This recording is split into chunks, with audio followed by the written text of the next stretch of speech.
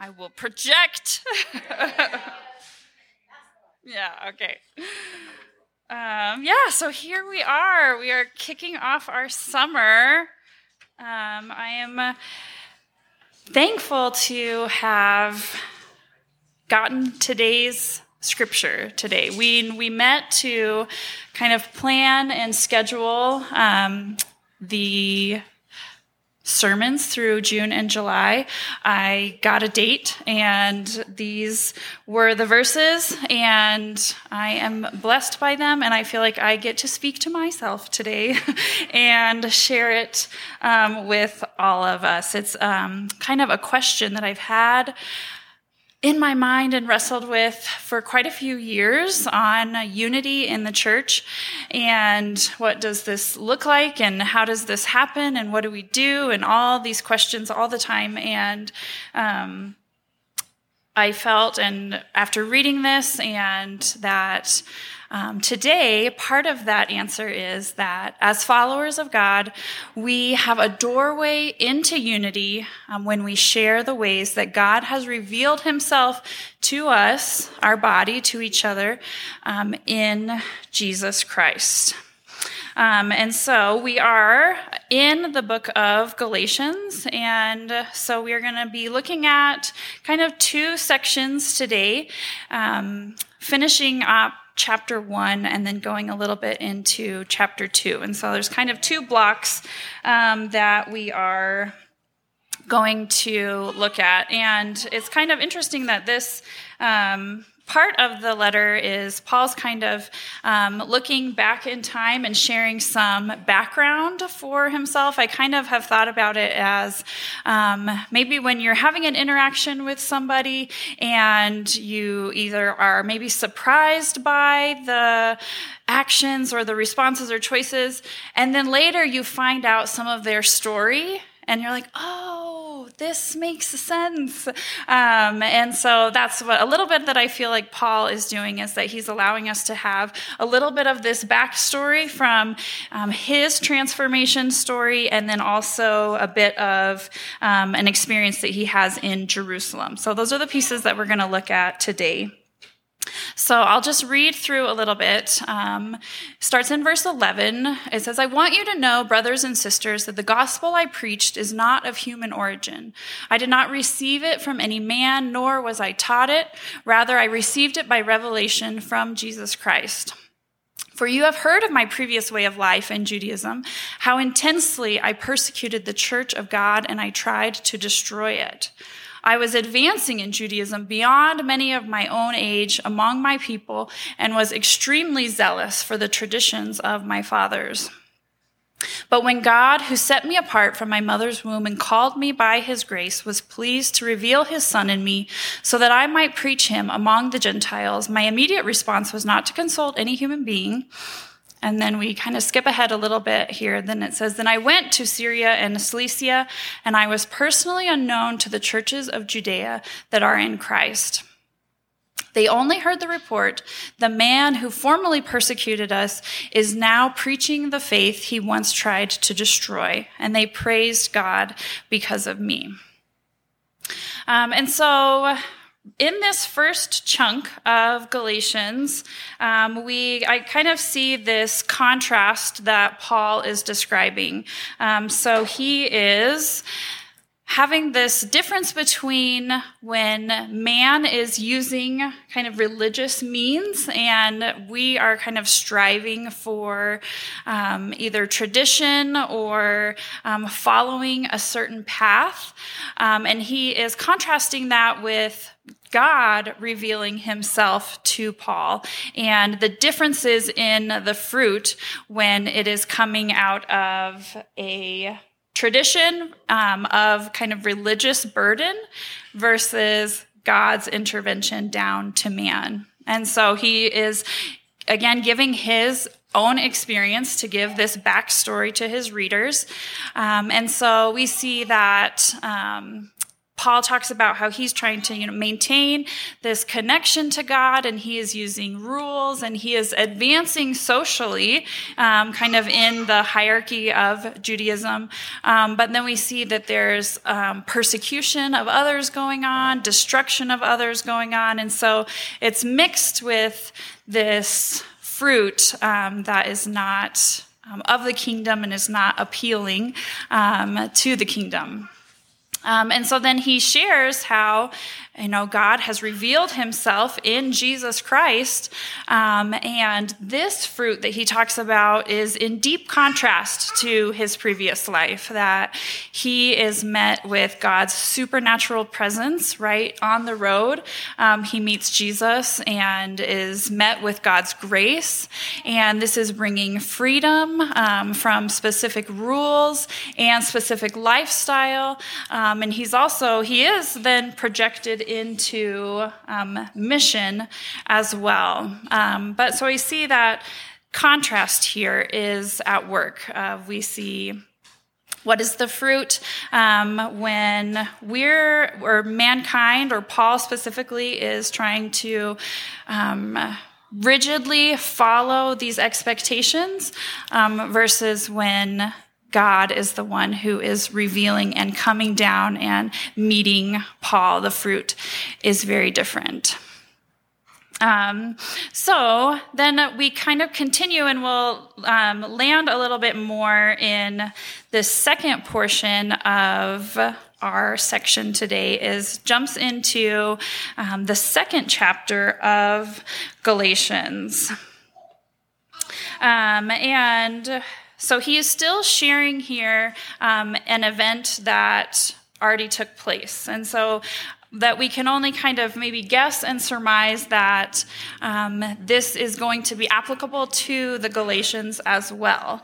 That this is something from Paul's life that he has experienced. And so whatever the Galatians talked to him about or news that he heard, this is the beginning response that he comes up with, and so to write back in the letter. And so that we can maybe have the idea that maybe similar situations are happening in Galatians as well. So to give us context, I would also like to read this as well. So it's just 10 verses in chapter 2. So it says, "Then after 14 years, I went up again to Jerusalem. This time with Barnabas, I took Titus along also. I went in response to a revelation, and meeting privately with those esteemed as leaders, I presented to them the gospel that I preach among the Gentiles. I wanted to be sure I was not running and had not been running my race in vain. Yet not even Titus, who was with me, was compelled to be circumcised, even though he was a Greek. This matter arose because some false believers had infiltrated our ranks to spy on the freedom that we have in Christ Jesus and to make us slaves. We did not give in to them for a moment so that the truth of the gospel might be preserved for you. As for those who were held in high esteem, whatever they were makes no difference to me. God does not show favoritism. They added nothing to my message. But on the contrary, they recognized that I had been entrusted with the task of preaching the gospel to the uncircumcised, just as Peter had been to the circumcised. For God, who was at work in Peter as an apostle to the circumcised, was also at work in me as an apostle to the Gentiles. James, Cephas, and John, those esteemed as pillars, gave me and Barnabas the right hand of fellowship when they recognized the grace given to me. And they agreed that we should go to the Gentiles and they to the circumcised. And all they asked was that we should continue to remember the poor, the very thing that I had been eager to do all along." So Paul is recounting this experience in his letter to the Galatians. And there's a few pieces that kind of stick out to me from this portion, and maybe why does Paul include this event in his life in this letter?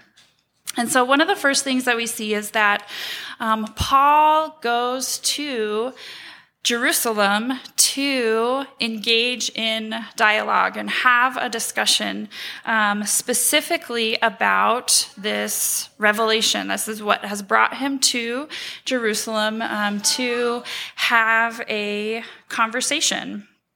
And so they're able to meet together and have this discussion and this dialogue about it. Paul specifically says he kind of comes, it sounds like he comes really humbly before he wants to kind of check, okay, am I running the race in vain, is the words that he talks about, that where when you kind of come with a question, it kind of opens that communication and dialogue, that it feels as though Paul is ready and willing to kind of have this conversation with the people in Jerusalem. And we see from this dialogue that they preserve the supernatural gospel that Paul has received. And so there is this piece of affirmation between Paul and Barnabas and the apostles in Jerusalem, and says they don't add anything, that this gospel that he is preaching is preserved and continues to be spoken as Paul had received it. And they are commissioned to continue their work and continue to go on mission. They kind of have this agreement at the end that Paul will continue to go to the Gentiles, and those in Jerusalem can continue to have mission with the circumcised party, and they have this agreement in this meeting as well. And then we also see that this kind of important piece is where Titus is mentioned specifically about his freedom, and that they are not kind of calling him into a rule or a lifestyle or regulation around circumcision. And so it's specifically mentioned in here that, and even Titus was not compelled to circumcision after they have all come, they're meeting, they're discussing this revelation, they're discussing, I would think, like this mission and where are we going and what are we doing, and the add-on of additional rules or lifestyle pieces, it's decided in this place that, okay, we aren't going to add on anything extra here, and that they specifically mention this around Titus and his freedom, that he is even a Greek Gentile who has come with Paul, and he is not asked to make these changes that we see in this passage. And so we see that there is this unification around God's truth that has been given to Paul. So they are united around the revelation of God, and his gospel is what unites their mission, unites how they are living together, and how they are moving forward. And it's not, they kind of, they had a choice here of what was going to either unite them or break them apart. And especially with different ethnicities and people kind of coming to the table for this dialogue, they are meeting here to talk about it and to discuss it. And so they have this choice of, okay, what are we going to be unified around? Is it going to be, there was a lot of history of from Jewish culture. Are we going to pick some of these things? Are we going to just have this revelation of Paul's? And so we see that they don't add anything. They made this choice to allow this freedom to continue and to be a part of their culture. And so we see these calls to unity in different places all throughout the scripture. And this has kind of been my question over the past few years is seeing these calls to unity and what exactly does this always look like? And is it possible? And so I'm going to kind of go through them rapid fire, Blanca, really quickly, and this isn't probably all of them, but it's some that I gathered. So way back in Psalm 133, how good and pleasant it is when God's people live together in unity. In 2 Corinthians, be of one mind, live in peace, and the God of love and peace will be with you. In Philippians 2, talks about being in one spirit and in one mind. In Romans, there's different aspects of unity here, but also references being of one mind and one voice. In Ephesians 4, make every effort to keep the unity of the Spirit through the bond of peace. Acts 4, we see all believers were one heart and one mind. And so there's probably more we see in Galatians, this aspect of being unified in our body of believers. And I think sometimes this is tricky I wonder, and this is what I've struggled with for a lot of years as I feel like things are getting maybe more divided, and I wonder and ponder about this question of what does this look like to have all of these references of being of one mind and one spirit? What does that mean, and what does it look like? And I have also realized as we have been kind of talking about this book and how our church is working and being with each other, talking about bounded church with the rule set, fuzzy church where there's not a lot of like rules or guidance that we're kind of adhering to, or centered church. I have struggled with this because I found that I like bounded church because I like to have rules, and then it feels like that's the thing that we can be unified around, is we pick our rules, and we know the rules, and then we can follow the rules, and we can have other people follow the rules, and that's when it gets trickier. And so I have been wrestling with this question, okay, how do we have this unity when there's always different rules? And I thought of my game pieces here. A little while ago, Dave, my husband, is very creative, and he made a board game. And so he thought of what is the idea of the game, what is the purpose of the game. He made the little pieces and everything, and we came to sat down and play it. And so we get started, and we're kind of playing along, and I don't know, this isn't exactly what happens, but he's like, oh, you rolled a 3, and one of the die like fell on the floor, and so you lose all your money. And I'm like, what? This can't be how the rules go. And so we're like, keep playing, and it felt like every rule was just this strange, obscure thing, but we're still trying to play. And then I realized more and more, I care about the rules, and I want to know the rules, and I don't like not knowing the rules and how they seem really strange, and I don't get on board with them. And but thinking back, that was my whole focus of what became of the game, and I was mad about the rules and had a bad attitude about them, and I missed the whole opportunity of the game. And I have to even say, sorry, Dave, I don't even remember the end purpose of the game because I was like, what is this? This doesn't make any sense. And it does make sense. And it's a fine game, but I had a bad attitude about it. And I know that this analogy falls apart in certain places, because when you're playing board games, you really do need the rules.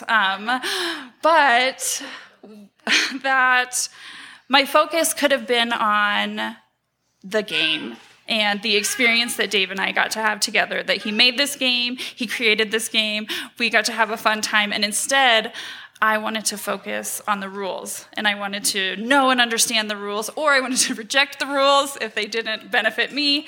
And so it was this space that we were in that I think what we were being unified around was different with each other, and that I had a choice of where my focus was going to land or what I was going to be unified around. And I see that this is the same choice that even churches have today. Our church has and what Paul and the apostles had is they have this choice of what are they going to be unified around. And they decided instead of having it be unified around specific traditions, specific ways of life, that they were going to be unified around the revelation of God through Jesus Christ and what he was revealing to Paul and what Paul was being called into. And actually, all of the believers were being called into in that space is what they were choosing to be unified around. And I have felt and seen this, I feel encouraged by this, because I do think that this is a doorway into unity, and that I do believe that God is calling us into something, that we are called to be on mission for his kingdom, but he is faithful to reveal those aspects of his character to us, and I do believe he is faithful to reveal this call to us. And so this is the beautiful center that we get to align around, that this is a picture of what centered church, I think, could look like. But I also realized when I was encouraged by this, I also think the scary thing about unifying around God's revelation is that we're going to change. And that feels unsettling sometimes. But I do believe that that is the gospel of that we are coming and God reveals himself to mankind and we are not left the same. And so there's this, your trajectories change, I think, when God reveals himself to mankind. It definitely changed for Paul. There was a lot of things shaken up in his story, and I think that he trusted what Jesus was doing, and he followed that revelation, and he met with other believers, and he had dialogue about it, but they continued to be unified around that revelation of Jesus Christ and preserving the gospel of what was given from Jesus Christ. And so I think, this was my question and thought from today, was allowing us to grow in unity by asking each other how God has been revealing himself to us. This is where our dialogue and our community can grow from, that this is a doorway to a life centered on Jesus, keeping a diverse and growing community unified on what God is doing in us and calling us into. And not unifying around maybe specific rules. I do think I like this idea of a doorway because I think there are things that will come up in the dialogue and that can be discussed, but we're entering into unity by God's revelation to us, that he has met us and he is revealing himself to us, that as humans we're not born with all of the understanding of who exactly God is, and that is the beautiful journey of getting to know him and him revealing himself to us continually. And this is what we get to have unity around, is God's revelations to us, and not unity around or having revelations of like, what rules did you follow this week? Even though like some part of me is like, yes, let's do that, but let's not. But instead asking the question, what has God revealed to you this week? And I even thought and pondered a little bit, what if my answer is, oh, I don't know. I don't know what he has. Then I think that's the center, that's where we go back to say, oh, yes, what is God revealing to me? Let's recenter back to that, and to that God is active, he is at work, and he is going to reveal things to us. And I wonder and see if this question recenters us and unifies us as we see what God is revealing to us. And we get to share it with each other and join on mission with each other. So,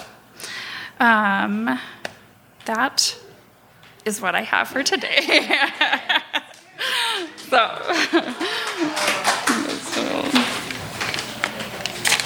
Let's stand and hit the lights one more time.